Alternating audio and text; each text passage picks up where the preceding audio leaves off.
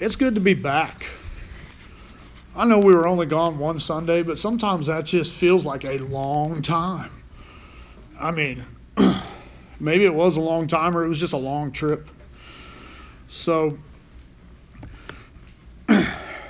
this morning's message, tried to come up with a catchy title, and the title's probably catchier than anything else. Answering the call changes everything. And this is not just aimed at our two graduates. Don't feel like we're singling you out on everything this morning, but if it singles you out, great. We won't be mad at it either. We'll try to hit mom and dad some too, and grandparents, and everybody else.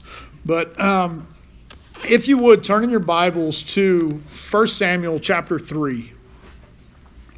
And this is the main body of our text this morning. It reads, "Meanwhile, the boy Samuel served the Lord by assisting Eli. Now in those days, messages from the Lord were very rare, and visions were quite uncommon. One night, Eli, who was almost blind by now, had gone to bed. The lamp of God had not yet gone out, and Samuel was sleeping in the tabernacle near the ark of God. And suddenly the Lord called out, 'Samuel.' 'Yes,' Samuel replied. 'What is it?' He got up and ran to Eli. 'Here I am. Did you call me?' 'I didn't call you,' Eli replied. 'Go back to bed.' So he did. Then the Lord called out again, 'Samuel.' And if you're reading in any other translation, it'll say, 'Samuel, Samuel.' And I'm not trying to confuse anybody there, but sometimes I forget that I'm reading the cookies on the bottom shelf version. Okay, so if you're in the King James, there's a lot more thee, thine, and thou, and have fun with the King's English. But for whatever reason, this translation doesn't repeat the name, and I'm getting aggravated at my own Bible this morning because it's important. Back in verse 7, Samuel did not yet know the Lord because he had never had a message from the Lord before. So the Lord called a third time, and once more Samuel got up and went to Eli. 'Here I am. Did you call me?' Then Eli realized it was the Lord who was calling the boy. So he said to Samuel, 'Go lie down again, and if someone calls again, say, "Speak, Lord, your servant is listening." So Samuel went back to bed. And the Lord came and called as before, 'Samuel, Samuel.' And Samuel replied, 'Speak, your servant is listening.' Then the Lord said to Samuel, 'I'm about to do a shocking thing in Israel.'" Which I do like that translation. About to do a shocking thing. Graduates, can I tell you that, in case no one else has been real with you, life is about to get shocking. And all the people who have experienced a little bit of life start to giggle at that. And you may think, nah, whatever, dude. Whatever. I was that guy too, okay? I can relate to you. I thought, there's no way. You can't hurt me. I'm going to go out here and, I'm going to live my life. I'm going to do college my way. I found out some things really quickly in that first semester. If you want to hear stories, you just come ask. I'll tell you all the stories. And it was shocking. But this is the thing this morning that jumped off the page to me as I prepared, that Samuel grew up in the church. And if you have the correct translations, it actually reads this way, that he grew up in the church ministering to Eli. He was serving in the church, literally physically grew up in the temple. And you have to go back and get the backstory. If you go back to Mother's Day, moms, get your tissue out. This is the child I prayed for. This is that child, okay? He grew up in the church, surrounded by the presence of God, surrounded by people speaking about God, and he didn't know who the Lord was. I want you to understand this morning, and this is not just to the graduates, this is to everyone in the building. You can be in the church every Sunday and not know who the Lord is. You can know all about the Lord and not know who the Lord is if you're not in a relationship with Him. That is uncomfortable for people, but I'm telling you, the truth of God's Word is there are a lot of good people who know about God that will split hell wide open when eternity comes. That is the reality of if you don't know Jesus and have a relationship with Him. There's two groups of people. People who know Jesus and have a relationship with Him. They are bound for heaven. There are people who know about God or don't know about God or don't know, maybe they're good people, what you would call good or bad. I'm telling you, the difference between the people going to heaven and the people going to hell is a relationship with Jesus Christ. They know Him. Samuel was serving in the temple and he didn't know the Lord.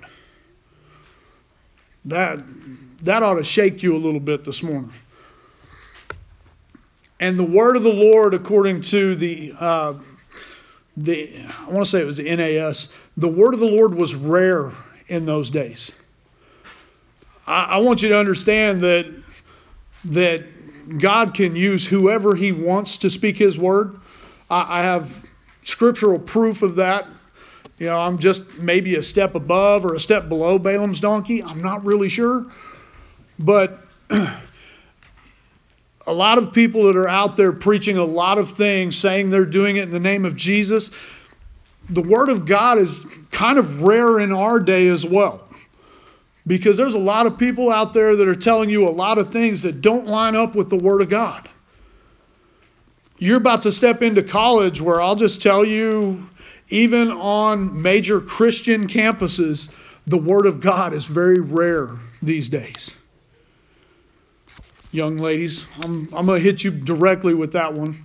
I'll hit mom and dad directly with that one too, that your babies are walking out into a world where the Word of God is rare.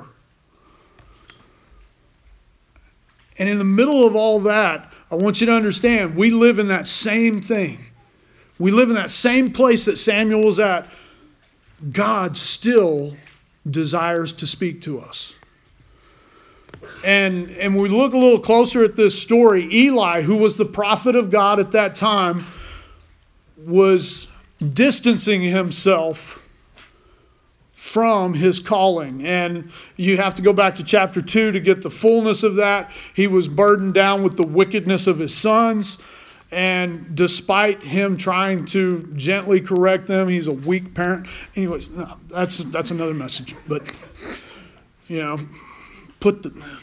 remember Sunday school? Okay. We can't go there. If you missed Sunday school, you missed it. I'm not going to make that joke because people are going to think I abuse my children.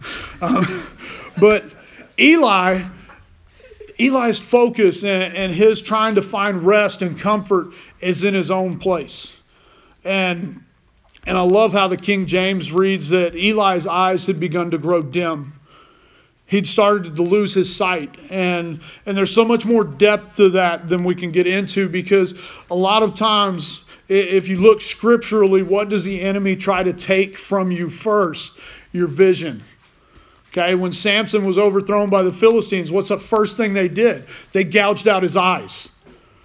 I'm not trying to be gross before we eat, but that was not they took and put him under anesthesia and surgically. No, they took hot irons and seared his eyes out so that he would never see again. Because if you can't see, you can't fight. Eli, his eyes had grown dim because he really literally started to physically lose his vision, but he'd started to lose a vision for his role in leading God's people. And Samuel, in contrast, is finding his rest and laying in the temple. Even before he was called, he started to find a sense of place, a sense of comfort in the presence of God. And it's really great because when God begins to speak to him, that comfort goes away. Because how many of you like being woke up by somebody calling you out of a sleep? And I'm getting the big eyes from my wife, who I really am beginning to think is, nocturnal. Because or she's special forces, because nobody sleeps as little as her, and can sleep in as weird of places as she does. But that's another story. The call can be confusing when you don't recognize God's voice. The Lord's calling to Samuel, and he's calling to him, and Samuel gets confused and thinks, oh, that's Eli. So he goes in and tells Eli, you called for me. Eli said, no, I didn't. And if you get that's not Eli's in a different room. Eli is in his own place, which refers to more of a private residency. So Samuel's going in and out of the temple trying to answer a call that's not necessarily the call. Anybody getting more spam calls lately? This is my ADD trail. I've had more weird spam call locations this week. I have no idea where Crystal Lake, Nevada is.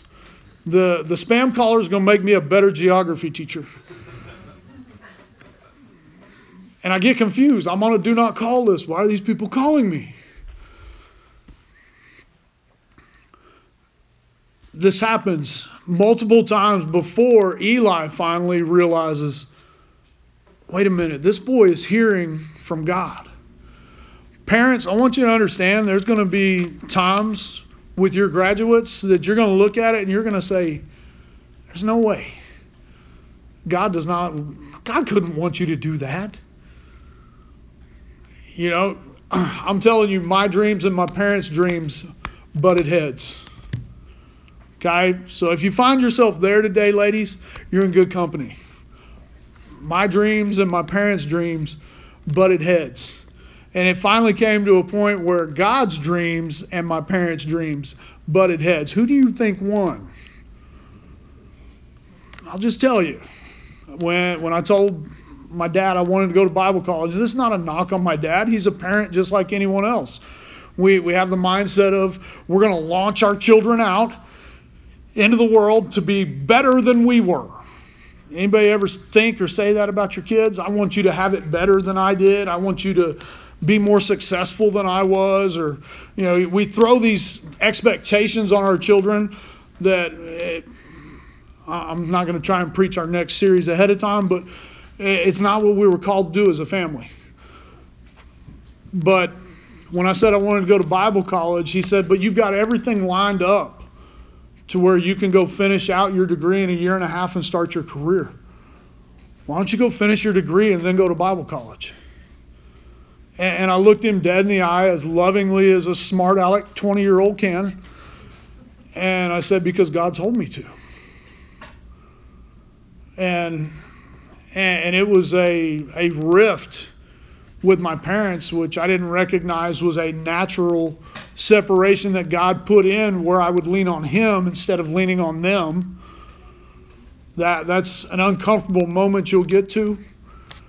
Okay? People used to throw this phrase, stand on your own 2 feet. I didn't want to stand on my own 2 feet. I wanted to stand on the rock of Christ Jesus. Because it was the only foundation that I knew was not going to shift in a world that's continually shifting. If you don't think our world's continually shifting, wake up. Wake up. Watch a few TikToks. There's some good ones out there. They're not all trash. They're giggling at me now. I'm finally hip with the TikTok. I'll start producing soon. I just got to figure out all the buttons. Maybe you two can give me a tutorial before you leave for college, okay? But it's confusing when God begins to speak to you because you're not used to hearing his voice. When you become comfortable with his voice, that will change. But Samuel's response, and I'm drifting back towards the King James, and that's okay. That's what I cut my teeth on scripturally. Samuel's initial response is, here am I. Which, modern English, here I am. Hebrew is Hanani. And that's a call to attention. I'm here, I'm called to attention. What do you have to tell me? And I used to think, man, that's really awesome, that was his reply. But he was giving that reply to Eli. His response of, "Here am I," was to Eli, not to God. And finally, when Eli recognized this, and I want you to understand, young people in the room, and that is anyone younger than Dale. No. No. He had a birthday. We'll take the shot. Young people in the room and more mature people in the room, because both groups have a role here. Mentors matter. Okay, Eli was not the picture perfect version of who Christianity should be. He definitely was not the model parent, but he was more mature in hearing the voice of God. Thereby, he was qualified to be a mentor to Samuel. And Samuel, in this moment, steps in and becomes the mentor he should be. This may be one of the best moments in Samuel's life, other than later in the chapter when he takes extreme ownership for all of his stuff. But we're not getting there today, so that's your freebie. When you go home later, you read the rest of it. You want to see some extreme ownership of, whatever God said I did, and I'll take ownership for it. And whatever he says, because he's God, I'll let him do. Which, awesome. But he steps in and he directs Samuel in how to respond to God. Because how you respond to the leadership of men is not necessarily a direct reflection of how you respond to God's leadership. I want you to understand, when God tells me to do something, I do it. When my boss tells me to do something, I do it, but I'm going to spend a lot more time, I don't know. Back of my mind is always, I love you, boss, but I don't know. Come on, man. Come on, are you kidding? And the more I think about how my boss tells me to do something, the less sometimes I want to do it. That ever happened to y'all? Because it's real easy to get there. But God, when the Spirit of God and the voice of God tells me to do something, if I go against that, it's rebellion, and according to Scripture, that's the sin of witchcraft. It doesn't say I have to like it. It doesn't say it's going to be comfortable. But in the end, obedience to God always brings righteousness and peace. Rebellion against God always brings sin, and sin brings death. Powerful stuff there. But Samuel's "Here am I" becomes "Speak, Lord, your servant hears." It's not a call to attention. I'm here to just blindly grunt, follow orders. It's I'm releasing control of the entire situation because I want to hear from you. I want it to be an intimate hearing of what you have to say, not just I follow orders like a blind soldier. Speak is the Hebrew word debar. And this takes it back almost to where it's going to sound like I'm contradicting myself, but debar in Hebrew not only means vocally speak, but it means command. And not just command, but absolute command, where there is no option to deny what is spoken. Here is the Hebrew word samah, and it is the same exact word they use for obey. So God, when you command, I obey. And he identifies himself as servant, and this will make people really uncomfortable, and that's okay.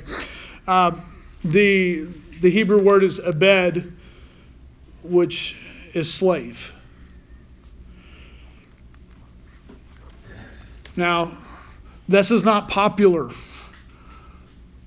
Really not popular in America, because we fought an excruciating war to free people from slavery. So when you start talking about slavery, it's instantly this horrible connotation with it.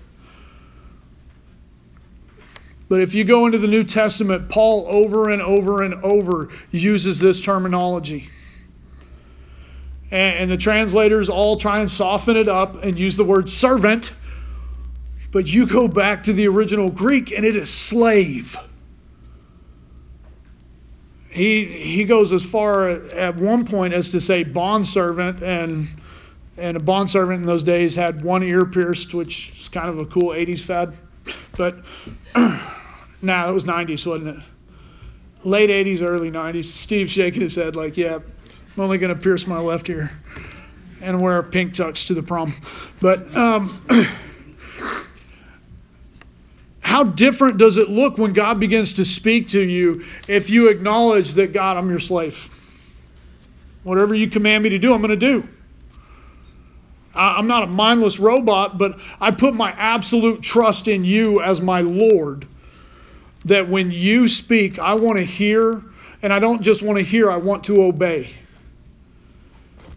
Your relationship with God will drastically change at that point, because you'll find yourself starting to do things that used to, and probably still will at first, make you uncomfortable. It is not a comfortable thing to be a Christian in the sense that God wants you to be. A person who boldly proclaims the gospel of Jesus Christ will never live a life of comfort. It is uncomfortable to go love the unlovable people of this world. To step into the middle of their mess with the message that Jesus Christ died on the cross for your sins. You realize you have to step into their mess. The ideology of they're going to come to the church for all the answers is not going to happen. Yes, we have the answers. We can put a flashing billboard out there that we have the answers. They're going to think a Sonic opened up. And if you don't get uncomfortable and meet them where they're at and love them in spite of their shortcomings. The thing about Samuel, he was serving Eli in spite of Eli's shortcomings. And that's when God really began to speak to Samuel. When God began to speak to Samuel, it is uncomfortable, because the first thing that God's going to say to Samuel is, behold, or pay attention, I'm about to do something new. You want to freak church people out in a hurry? Talk about doing something new. We're being fair. At your job, how uncomfortable is it when the boss comes in and says, hey, we're going to do something new? You're going to do something new. You know, I got enough teachers in the room. You're going to teach a different class next year. You know, hey, we've decided you're all going to teach kindergarten. Hey, we've decided you're all you teachers in the room are going to teach nothing but 6th grade English after PE.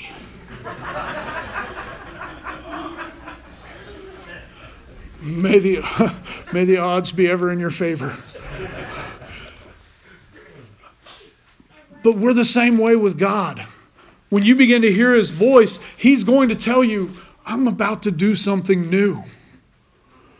The translation I just read from, I'm about to do something shocking. Do you know what's absolutely shocking? Is the transforming power of the gospel that can take someone who was living for themselves and trying to find pleasure in everything the world had to offer, and only thought about themselves, and radically transform them into, my meat is to do the will of Him who sent me. My very essence of living is to proclaim the gospel of Jesus Christ. It's the only thing that really brings me joy, is to share the Word of God. Suddenly you could love people that were outcasts. You can love people who identified themselves under a horrible set of lies. You could love people that had hurt you, betrayed you, sought to ruin you. You could even love some jerk that stole your lawnmower. I was there this week. My initial response, you can ask my kids, was that I felt sorry that they felt they had to steal it. Because if they'd asked, I'd have loaned it to them. If they needed money, I gave them what I could. Or I got odd jobs you can do too. If you feel guilty just taking money. Anybody loves ripping down lath and plaster? Have I got a job for you? You get to come tear stuff up and I'll pay you to do it. Teenage boys' eyes are lighting up like, tear stuff up? Yes. But Mackenzie and Allie, come on up here. You don't have to come all the way up on stage. You know, I'll let you give the back of your heads to Facebook. And you know, we as a church have some gifts we want to give you, but I want you to understand one thing this morning, that there's quickly coming a day when you're going to go spread your wings and everything's going to become new. Really, really strive to hear the voice of God. Okay? And be in God's word. That's the only way you'll hear his voice. A lot of people want this audible voice from God. Well, read the Bible out loud. It's the most amazing thing.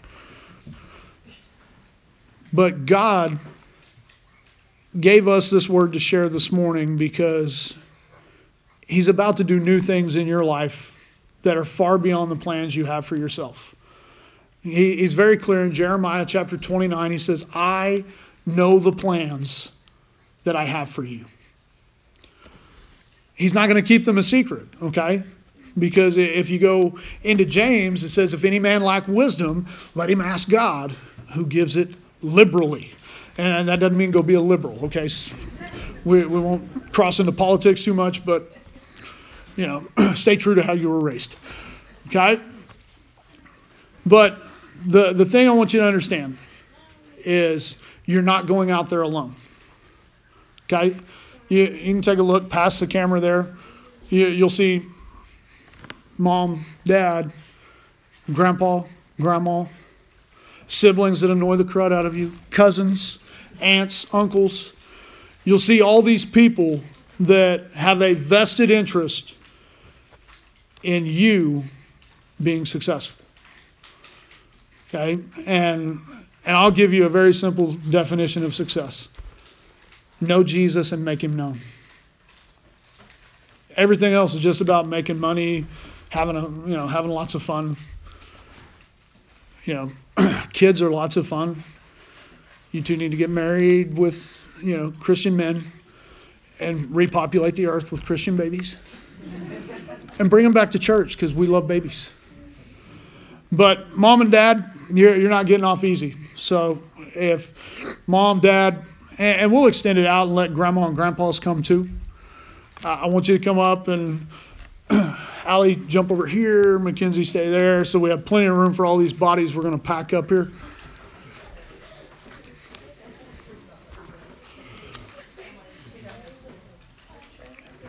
You can come too, siblings. Gentry's like, come on, man.